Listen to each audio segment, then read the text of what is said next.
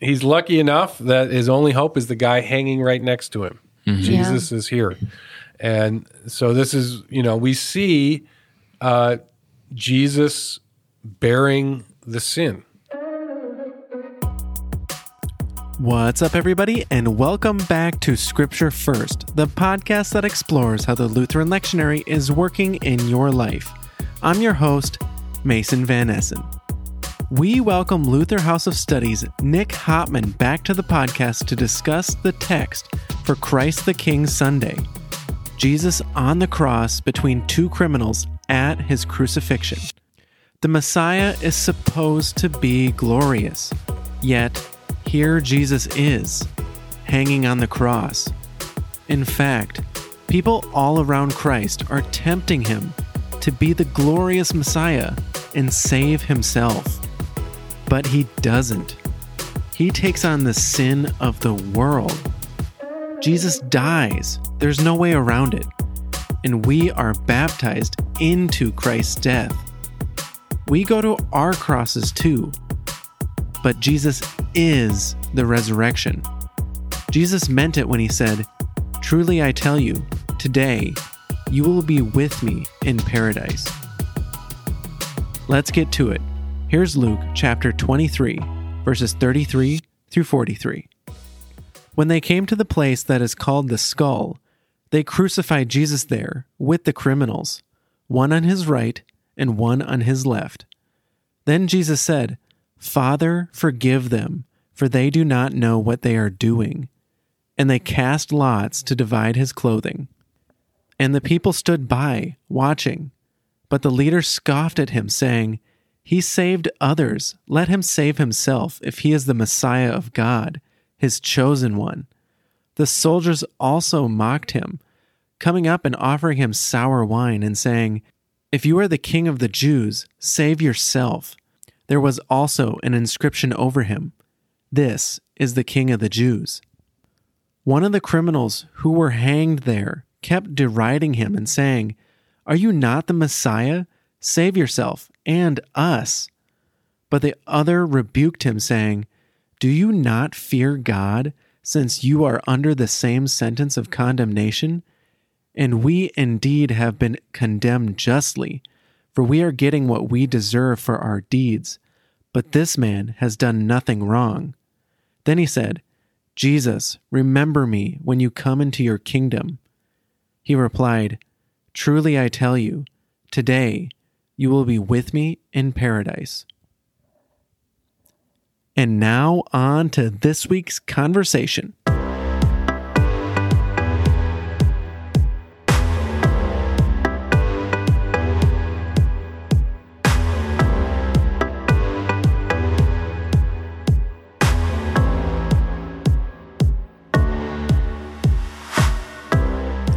Welcome back to Scripture First. We have Nick Hopman with us this week. Thanks for being here, Nick.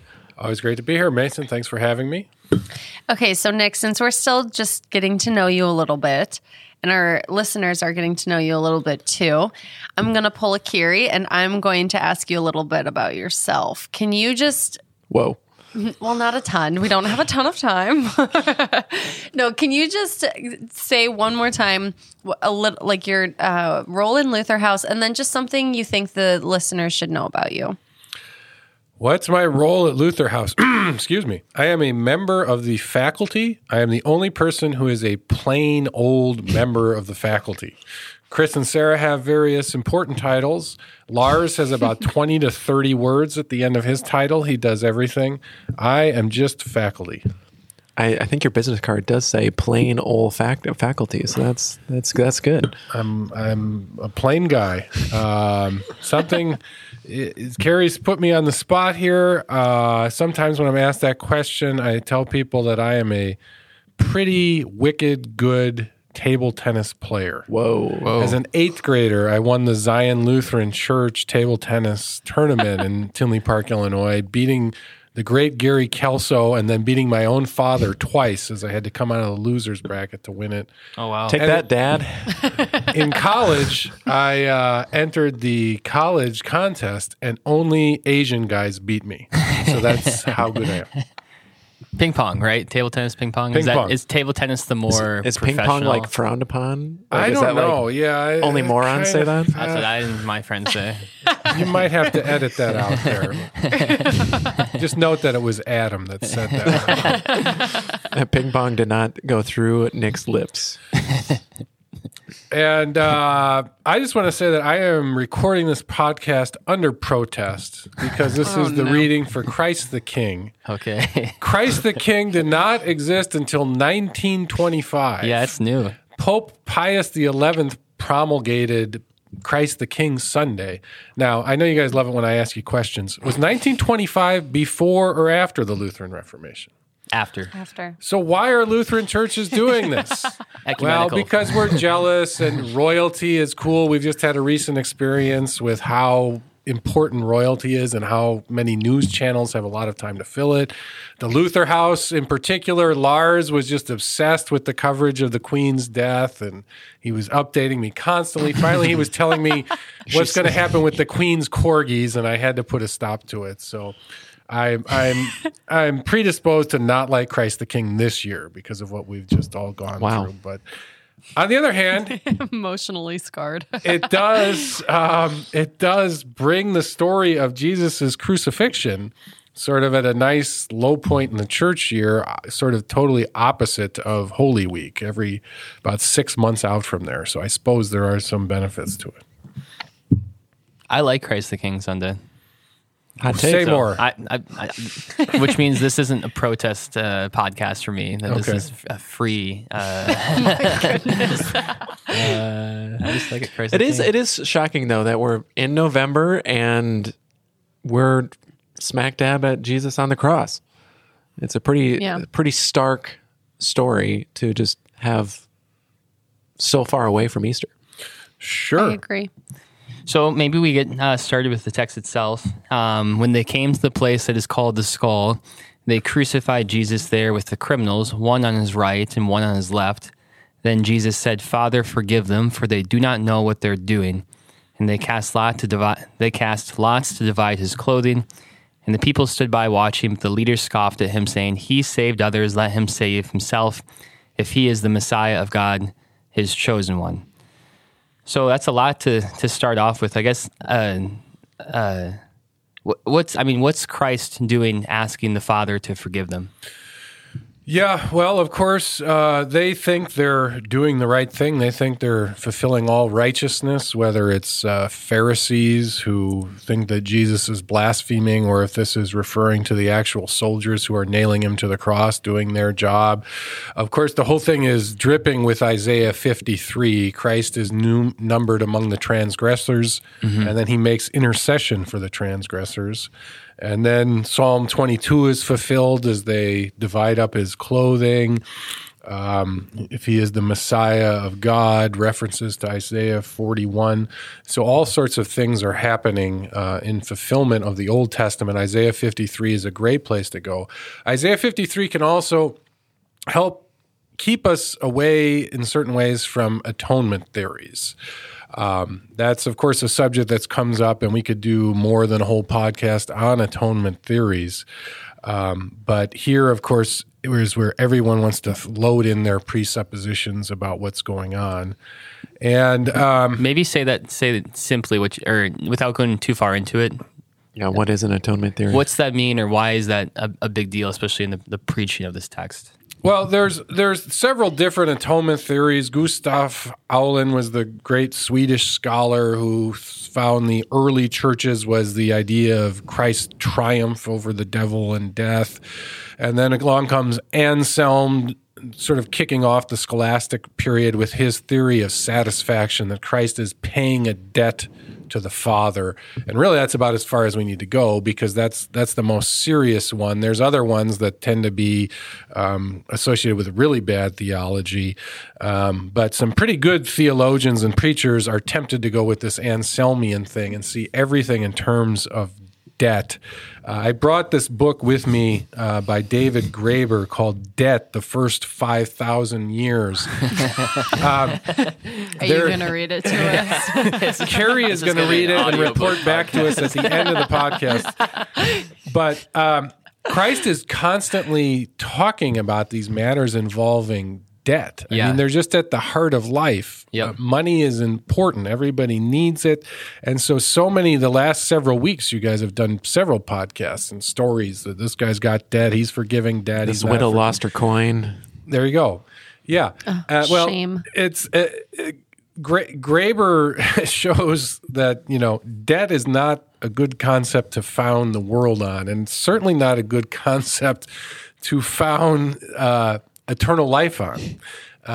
And of course, the basic problem is that payment is the opposite of forgiveness. Where there is payment, there is no forgiveness. But anyways, when we get in Isaiah 53 and we get into what's actually happening in the Gospels, we see the reality of it, the down-to-earth nature of what's going on. There are not accounts being settled in heaven here. Something is happening on earth. And this is not happening because God needs it to happen. It's happening because we need it to happen. So therefore, when we preach, we want to actually preach Christ's blood, as Paul says. We don't want to preach theories of things that are happening in heaven. We want to preach what's actually happening. Now, that doesn't mean that some of the traditional language we use here about, for instance, Christ paying the price. We talk in that way, not about debt quite often. Gerhard Forde used to create his own atonement metaphor or something and talk about how what's happening is we're in front of a car that's coming quickly at us, and God is like a parent who jumps in and pushes us out of the way and gets hit by the car. That's actually a more accurate picture of what's happening to Christ. He's paying the price in order to come down and save us, in order to actually unleash the forgiveness of sins. There was hell to pay, and he's paying that price. But that doesn't mean we have to go with Anselm and with some accounting theory of what is happening here in Christ's death. Yeah, I'm thinking of even our Luther's second article of the Creed, his explanation that we're saved not by gold or silver, with the blood and innocent suffering of Jesus Christ. That it's the blood, or it's the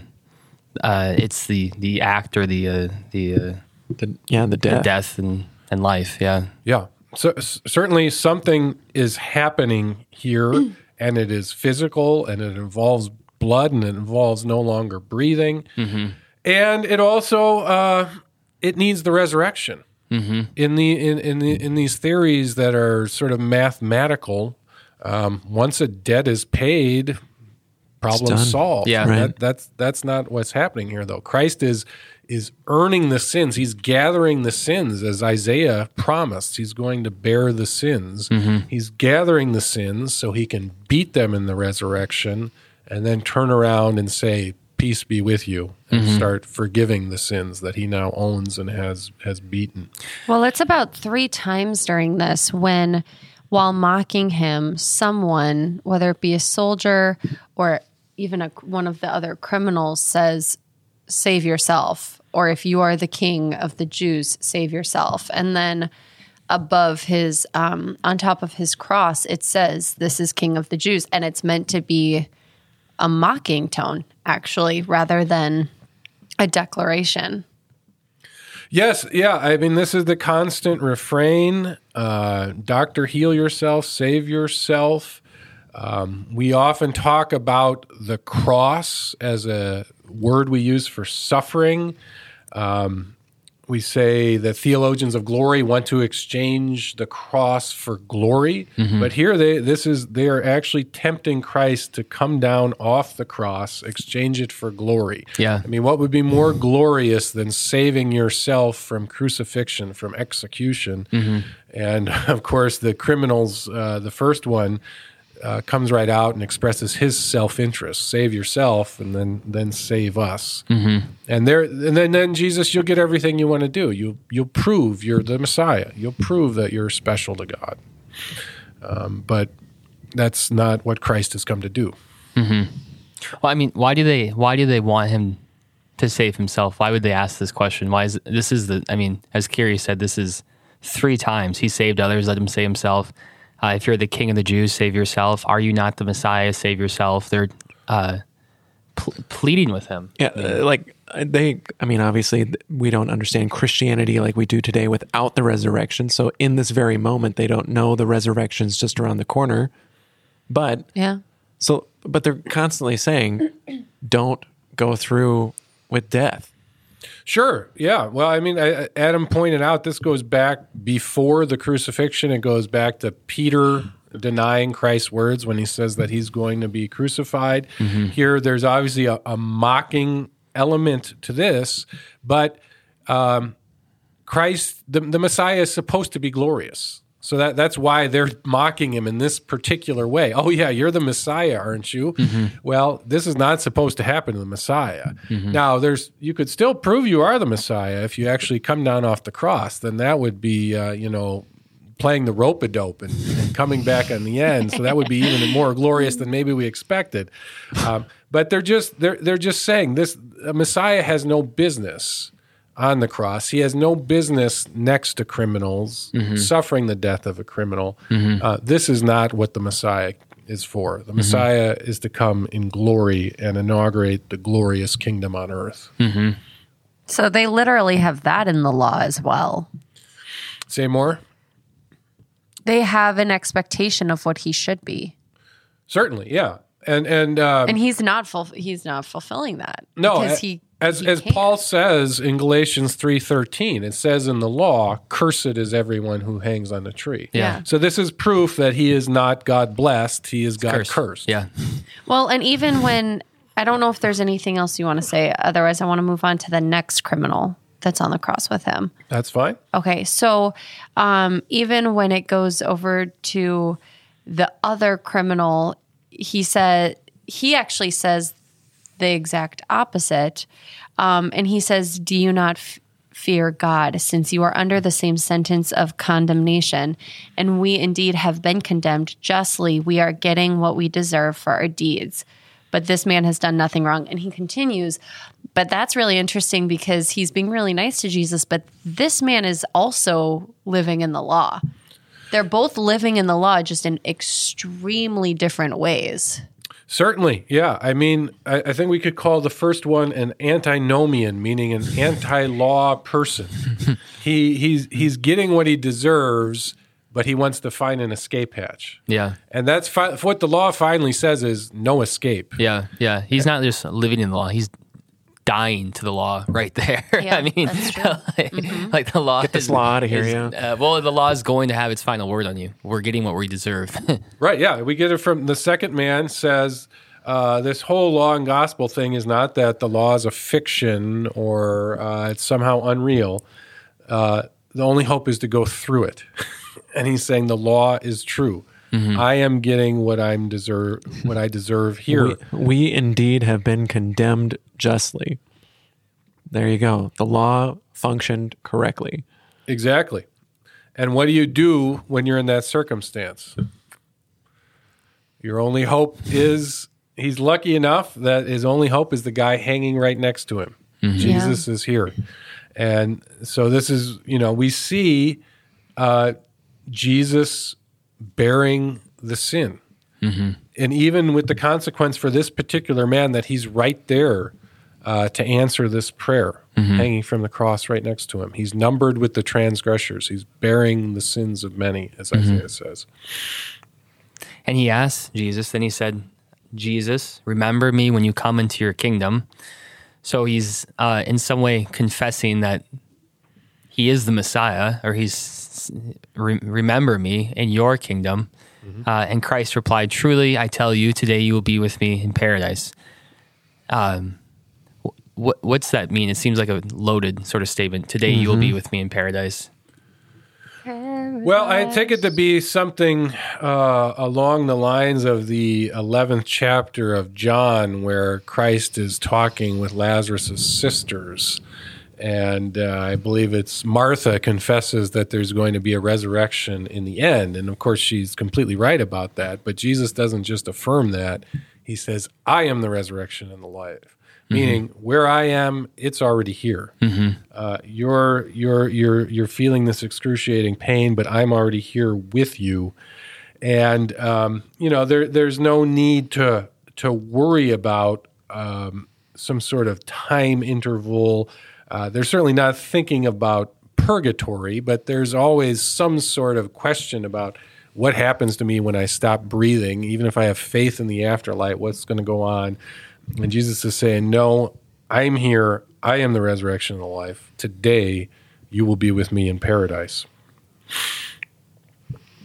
And it's interesting, too, that this criminal recognizes that Jesus has done nothing wrong. He knows that Jesus is innocent. Mm-hmm. And he still says, Jesus, remember me when you come into your kingdom. He knows that Jesus has a kingdom. Yes, yeah. He knows that his kingdom is not of the world. Because, of course, any king or queen that's about to die on the cross, they would be losing their kingdom. But he understands that Christ is gaining a kingdom through going through this. Usually you don't ask the king for some sort of authoritative statement while they're dying. Right, yeah, not on their deathbed. Mm-hmm. Yeah. Lord, remember me when you die. Which is now. Mm-hmm. Yep. So how do you preach this then, Nick? Or what's the way that you can get yourself around it? To me, there's a couple different portions that are preachable, but what's the main idea?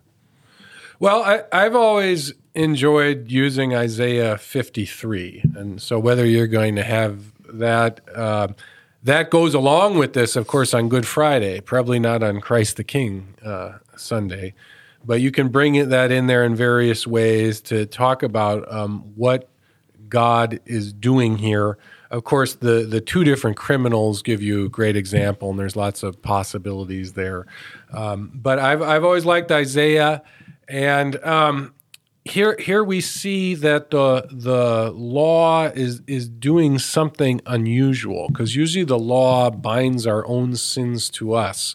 But here we see that the law is finding Christ guilty, the sinner. So here I'm relying heavily on Luther's commentary on Galatians, the 3:13 section, in which the law is seeing the sins on Christ, and so then it attacks him, because that's what the law is supposed to do.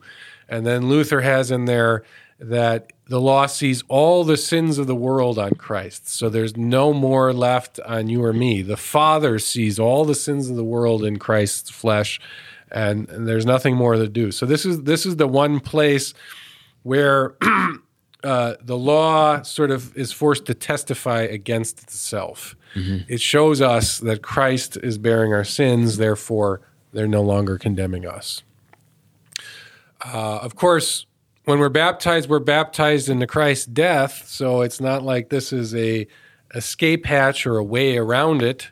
We're going to go to our crosses one way or another, maybe not the way that these two criminals went to it, but the path through paradise comes through Christ's death and resurrection.